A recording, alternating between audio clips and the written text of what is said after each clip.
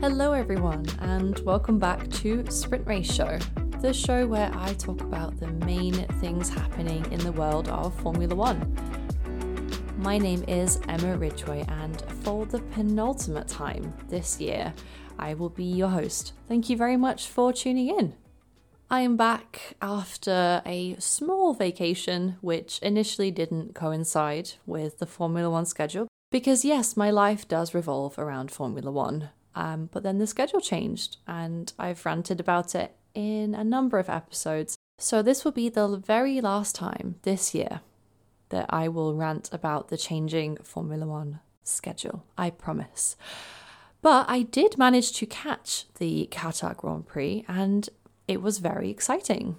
But to me, the main talking point from the Qatar Grand Prix was, of course, the tyre blowouts. And it's not for the first time this season that we have spoken about the tyres.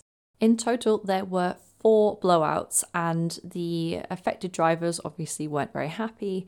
Pirelli, who again came under scrutiny as they did in Baku earlier this year, came out with a statement this weekend which said, based on the findings obtained so far, the origin of the problem is mainly due to the amount of time these tyres were run on the curbs, at high speed and with considerable lateral and vertical loads, a situation unique to the Losail circuit. Or, in layman's terms, we didn't have any data because this is a new track and maybe we overestimated the amount of time that you can run on the tyres. So a tough year for Pirelli, it has to be said.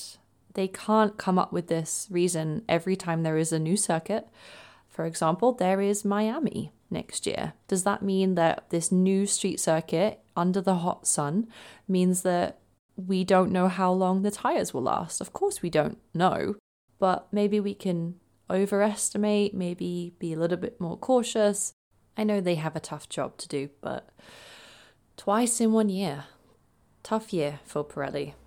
Now coming into Saudi Arabia, Mercedes have been on a roll since Brazil. If you remember, the last time that Red Bull won was in Mexico, and now that feels like so long ago. We came into the weekend with a lot of controversy off the back of actually racing in Saudi Arabia in the first place. Even though there is a huge title fight going on, a lot of that wasn't lost, which I was glad to see. I think it's still important to raise a lot of the issues, and in fact, both Vettel and Hamilton were visibly showing their support for the LGBTQ plus community, which I think is great. So amidst everyone talking about the rivalries and the drama and the new track, and Saudi Arabia themselves made a big show of this event, there's no denying it. They had huge fireworks, they had a light show, they had an opening ceremony, but a lot of that still couldn't distract from a lot of the human rights issues that are going on. Amidst all of that, I'm really glad that a couple of the drivers voiced their thoughts, and even though the track is really cool and the circuit is very exciting, we are still thinking about that. The circuit itself looked amazing, but it almost wasn't finished on time. I remember reading just a few weeks ago that they were going to go down to the wire to finish Jeddah Street Circuit. But when I tuned in to practice on Friday, I was completely shocked by how tight it was. It was like Monaco and Baku, but with Monza speed. When I saw that, I thought, I'm not going to be surprised if there's an accident. And sure enough, in the F2 races, there was many safety cars and a really, really bad crash, not to do with the walls, between Teo Porcher and Enzo Fittipaldi, which resulted in both of them going to hospital.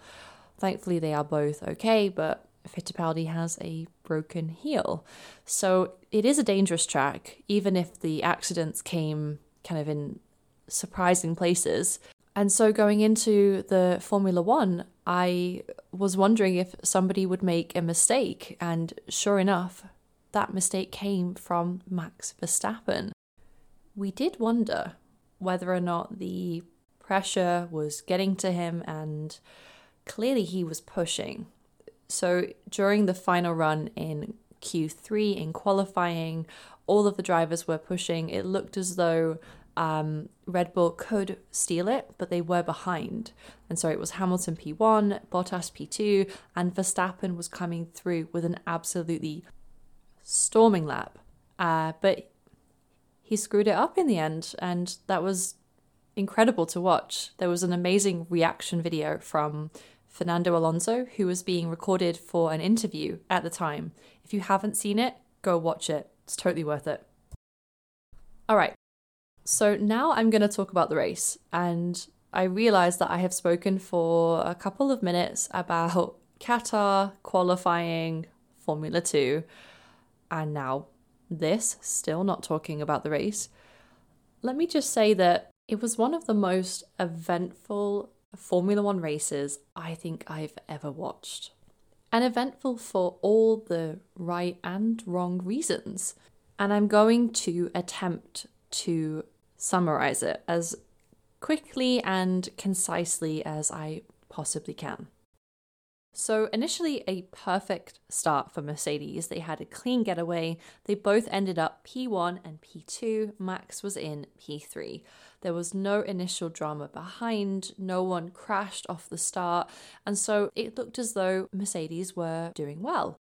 On lap 10, there was a safety car, and that was due to Mick Schumacher going into the barriers. We figured that a safety car may happen at some point anyway, and so the Mercedes reacted. They pit both of their drivers. They both came out on the hard tyre. Max Verstappen opted to keep track position. He didn't pit. He stayed in P1.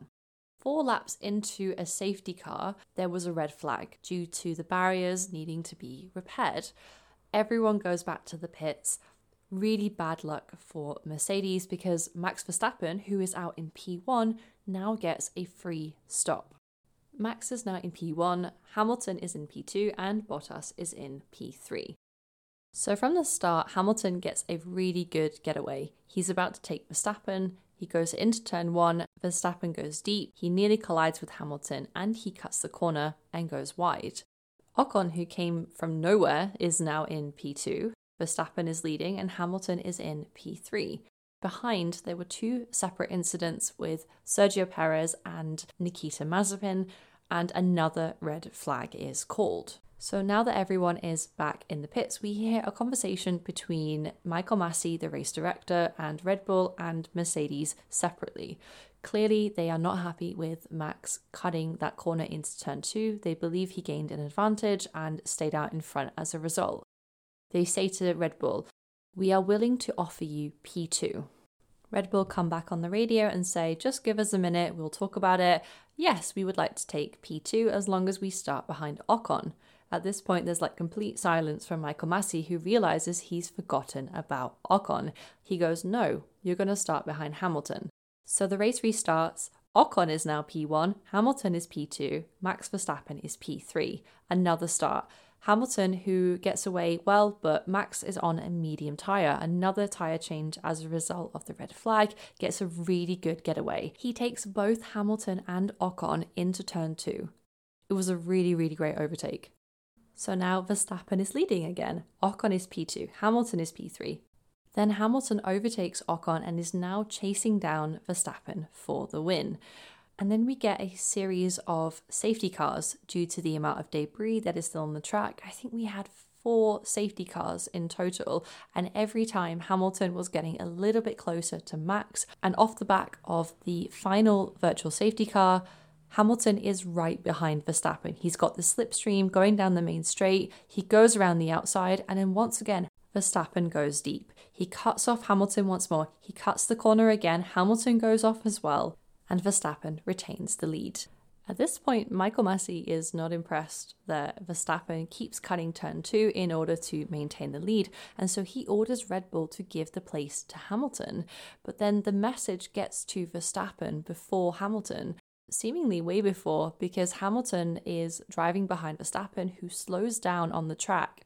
At the time, I remember watching it and going, has he got a problem? What is going on? And then right at that moment, we see the radio message come on the screen and we hear Red Bull saying, give the place back to Hamilton. And so Max slows down, he brakes, Lewis is right behind him, and they collide.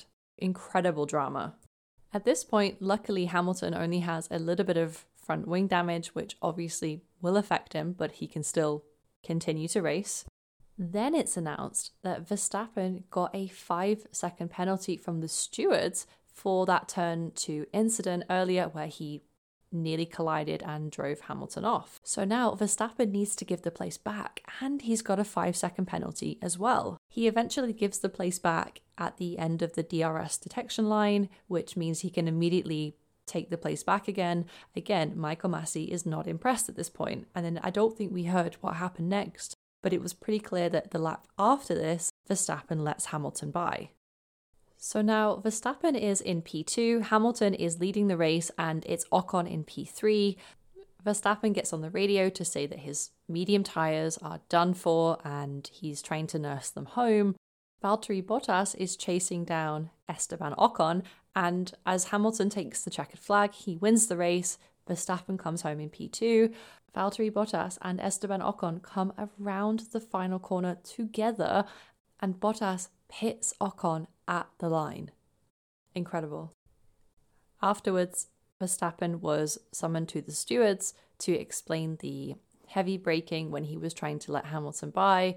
He was later given a 10-second penalty, which didn't actually affect his P2 result, but I guess they did it to set precedents. And that, folks, was the Saudi Arabia Grand Prix. It literally had everything. I don't remember a race like that for a long time that had that amount of drama, incidents, decisions. It had negotiations, it had crashes, it had restarts. It was amazing. Obviously, it was an incredible race. It was very entertaining, but a little bit of a bad day in the office for Michael Masi, the race director. In fact, it was dubbed Michael Masi's difficult day by Ted Kravitz, and I would agree with that. We know that he has a very difficult job as the race director, especially when Mercedes and Red Bull are constantly locking horns. But he got so involved yesterday, and I'm guessing he did that. In fact, I'm not guessing. I know he did that because he didn't want things to go to the stewards. But to me, that felt a little bit inconsistent. The stewards themselves have come under fire, but at least, they're volunteers. A lot of them are ex-racing drivers. They do the best job they have with the data that they have. But Michael Masi was like, I'm going to make this decision so that it doesn't get referred to the stewards. But then later, there was a combination of both of their decisions. Like, giving the place back to Hamilton was Masi's choice. But then Verstappen also got a 5-second penalty as well. It's races like that where I think we need to acknowledge that Charlie Whiting made that job look way easier than it actually is. But I do feel like they are tying themselves in knots right now. The FIA, the race directors, the stewards, who gets to make these calls? No idea. And I really hope we don't have that for the final race of the season. I really hope that the title is decided on track and not in the stewards' room. And I think we all want that. So after that incredibly dramatic race, Hamilton comes home with the win, the maximum points, and he gets the fastest lap bonus as well.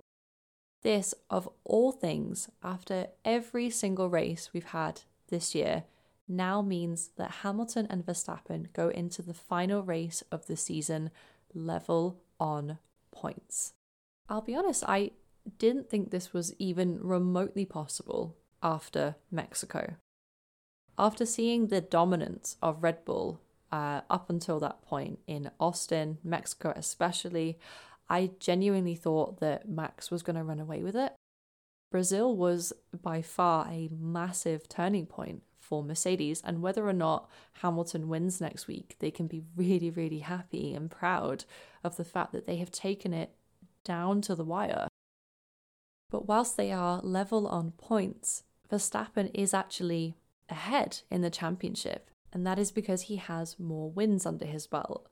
And so a bit like this race, and actually Hamilton said it. Hamilton said it didn't matter to him if we both didn't finish.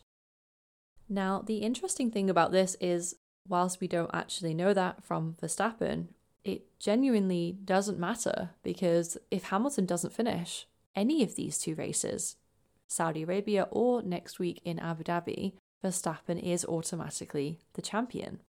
And that's because Hamilton needed to get absolute maximum points this weekend. He needed to get the win and fastest lap. If he had gotten that next weekend, having, let's say, crashed out of the Saudi Arabian Grand Prix, Max will still be the winner. But now, given that he's won this race, he's got that fastest lap, he now just needs to beat Verstappen, and Verstappen just needs to beat him. It doesn't even matter if either of them win the race as long as they come ahead of the other driver. Yesterday, I got the feeling that Hamilton was driving very evasively with Max Verstappen, who in turn I felt was driving very hard. I think Martin Brundle, the Sky Sports commentator, summed it up best. He said, Max is very unyielding. And I think that's a nice way of saying it. I completely expect there to be drama in Abu Dhabi next week. If it's a completely clean, normal race, I will be incredibly surprised, especially given the drama of Saudi Arabia. It's clear to me that both drivers are gunning for this. And it's also clear to me that Max is willing to push the rules to the absolute limit. I don't think that Red Bull can keep maintaining that this is what's called fair racing, because they are setting precedents for next year.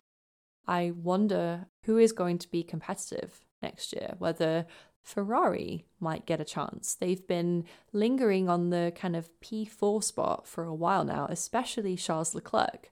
And in fact, I think Charles Leclerc is one of the few drivers who can compete with Max. If Red Bull are stating these incidents as being fair racing and that goes against them next year, I have no doubt that they will say that they were hindered and, that this is unfair. A little bit like when we write a tweet that goes on the internet, you have to be responsible for what you're doing in the moment, not looking back a few years later going, oh, actually, that was a little bit of a silly thing that I did. And if right now you think that that is acceptable, then stick with it. Because if Max Verstappen is brake tested next year, if he is pushed off by another car going around the outside, then I think Red Bull need to say that this is fair racing. So I am a little bit concerned about the confusion right now about what is acceptable and what isn't. Whether you're a Hamilton fan or a Verstappen fan, hopefully you can agree that right now the precedence is completely unclear. I do not know what is and what is not acceptable because it seems to change from race to race. One thing we do know is that in just over a week's time, we should, I hope, know who the next world champion is. Whether it is Max Verstappen or Lewis Hamilton, just please give us a clean, uncontroversial race and I will be happy either way. I promise. Next weekend, Abu Dhabi, final race of the season. It's been incredible. I will, of course, do an episode after the final race. And then that will be it from me for this year. I will be back next year, of course. But I will give more information next week. So until next time, thank you very much as always for tuning in.